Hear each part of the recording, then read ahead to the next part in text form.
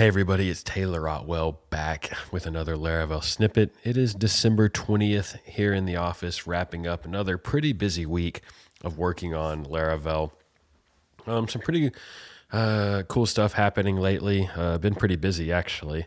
Of course, a lot of Laracon preparation. I just got the wireframes for the full website for the Laracon 2020 website, and it's looking really great. These were just black and white wireframes from Few, who is the company building the website. They're actually here in Little Rock, Arkansas, just about 20 minutes from my house, and actually hosted the only Laravel meetup in Arkansas in history several years ago. And I was a speaker, and also Jeffrey Way was a speaker.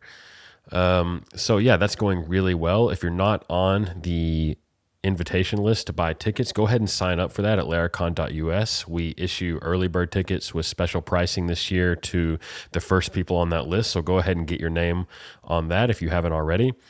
And I've just been hacking on quite a bit of framework stuff, trying to make authentication with SPAs easier with Laravel. So I laid a little groundwork for that in a PR that's already been merged into the 6.x branch of the framework, where all of the authentication controllers that ship with the framework out of the box now respect requests that want JSON back. So they don't always return redirects. If you're making an XHR request that wants JSON back, they'll respond back with kind of either empty responses if there's no data to send back, or any relevant data in JSON format. So that was just sort of some groundwork to get things sort of situated so that we could make some more progress there in the future. Whoops, got to turn my sound off, I guess.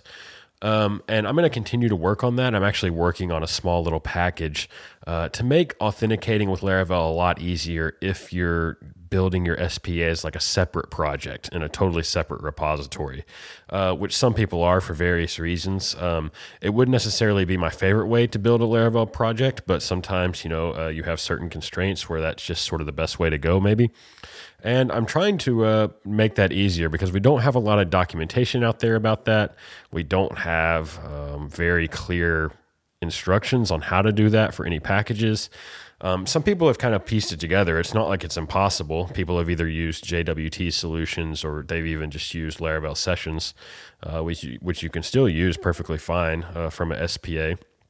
But I'm trying to kind of bring some best practices to bear on that and give people a nice option there. So hopefully I'm able to polish that up in a way that I feel comfortable with and I can release it. If it just goes poorly and I don't feel like I have any great solutions there, I'll probably just table it. But right now it seems to be going pretty well, and maybe I can get that out the first part of the year. Some pretty interesting PHP news. I think union types were approved for PHP 8.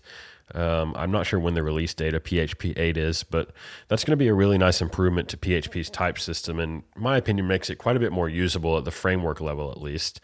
Some people may have seen me speak out in frustration about types before, and I think part of that is a misunderstanding that when you're using types and strong types in the framework is a lot different than using them in your own application code.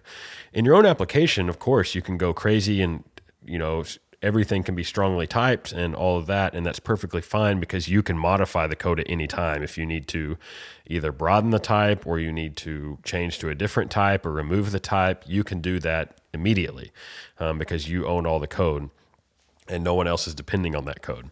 But at the framework level, like say we add a type hint to a method parameter, and 6 weeks later we realize we made a mistake and we really need like a different type hint or a broader type hint, or we need to accept two different kinds of arguments possibly, like either say you have a method that accepts a datetime interface, or you can pass it an integer Unix timestamp for convenience.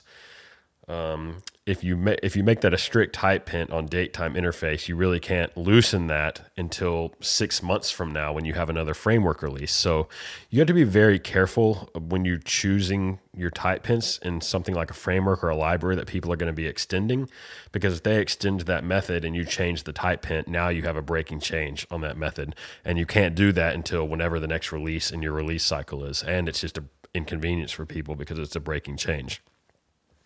So at the framework level, I've always leaned towards being more loose because it just gives us more flexibility and options to accept different kinds of arguments if we need to in the middle of a release cycle without having to wait 6 months or whatever until the next release. But of course, in your application code, you can go pretty type crazy and you don't have those same kinds of constraints, which in my own application code lately, I have been using pretty much strong types everywhere because it eliminates a lot of need for doc blocks and whatever else.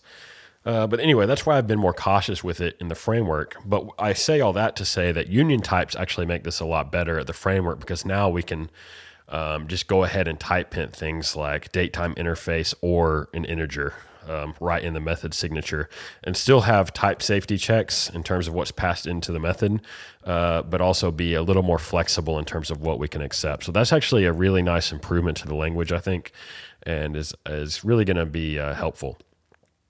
Let's see. For Laravel, what else have I been working on? We also got Imagic support into Laravel Vapor, the serverless deployment platform for Laravel.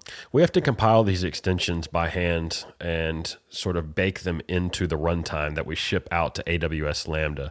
It's hard for us to do any sort of let people sort of customize all the same extensions you would on Forge in the same way. We have to sort of hand build these and then bake them in.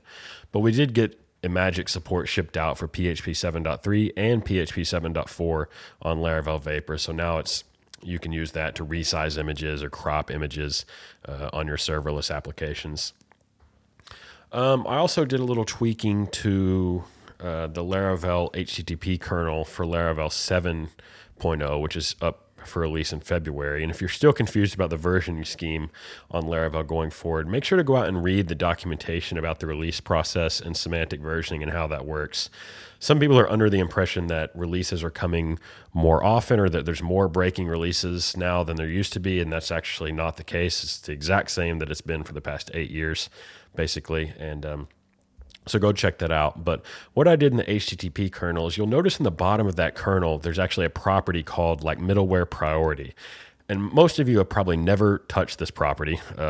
It's kind of a confusing thing. But what it does is when a request comes into the application, we look at that middleware priority and we resort your middleware based on that priority property so that certain middlewares always come after other middlewares. So I'm pretty sure the authentication middleware is configured to always come before the substitute bindings middleware.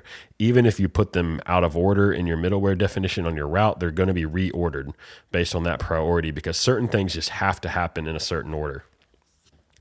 And exposing that was necessary because of the authentication middleware was in your app namespace. And so we don't know that your namespace is going to be app in the framework. So we had to put that middleware priority there so that we could reference it properly. So what I did in Laravel 7 is actually make an interface for that middleware that's just an empty marker interface. A marker interface is an interface that actually has no contractual obligations, no method definitions at all. It's just for the purpose of marking something as a certain type usually for reflection purposes or something. So I added an interface called Authenticates Request that now the base middleware for authentication extends or implements. And now in the middleware priority, we can list that interface as type hint instead of the class. And now we can remove that middleware property from your app kernel and just kind of get that noise out of your application. So I worked on that a little bit this week, and I think just slims down that HTTP kernel. You don't have that confusing middleware priority property at the bottom that probably very few people even know how it works. I'm not even sure if it's documented. So I was pretty happy with that. And then I've also been working on the scaffolding for Laravel. And Laravel 7, I think all of the auth controllers that are currently shipped in the app directory will be part of the Laravel UI repository, which is where all of the views currently live. That also just kind of consolidates that all together and cleans up the default framework install out of the box. And then also the auth routes or routes : auth will be a macro that is macroed into the router by the Laravel UI package. So that also will not be present out of the box. It will be macroed in by that package.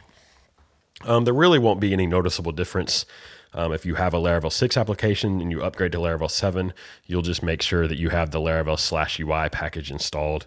And then any new Laravel 7 applications, if you do Laravel new project name --auth, you'll have all the authentication controllers there. So it's not really a big difference for people, but it just kind of cleans it up by default. And what I really wanted to do was lay the groundwork for some better scaffolding that I want to work on going into the next year with things like Tailwind, things like Inertia, things like Livewire. I want to explore all kinds of things and see, can we build more robust, more production-ready scaffolding that help you start projects a lot faster, something in between what we have now and something like Spark that's more production ready and more robust. All right, so that's kind of what I've been working on. Dries has been tackling tax rates and cashier. Pretty complicated problem, but I think he's about to wrap that up. James has been helping with Forge and Nova, of course.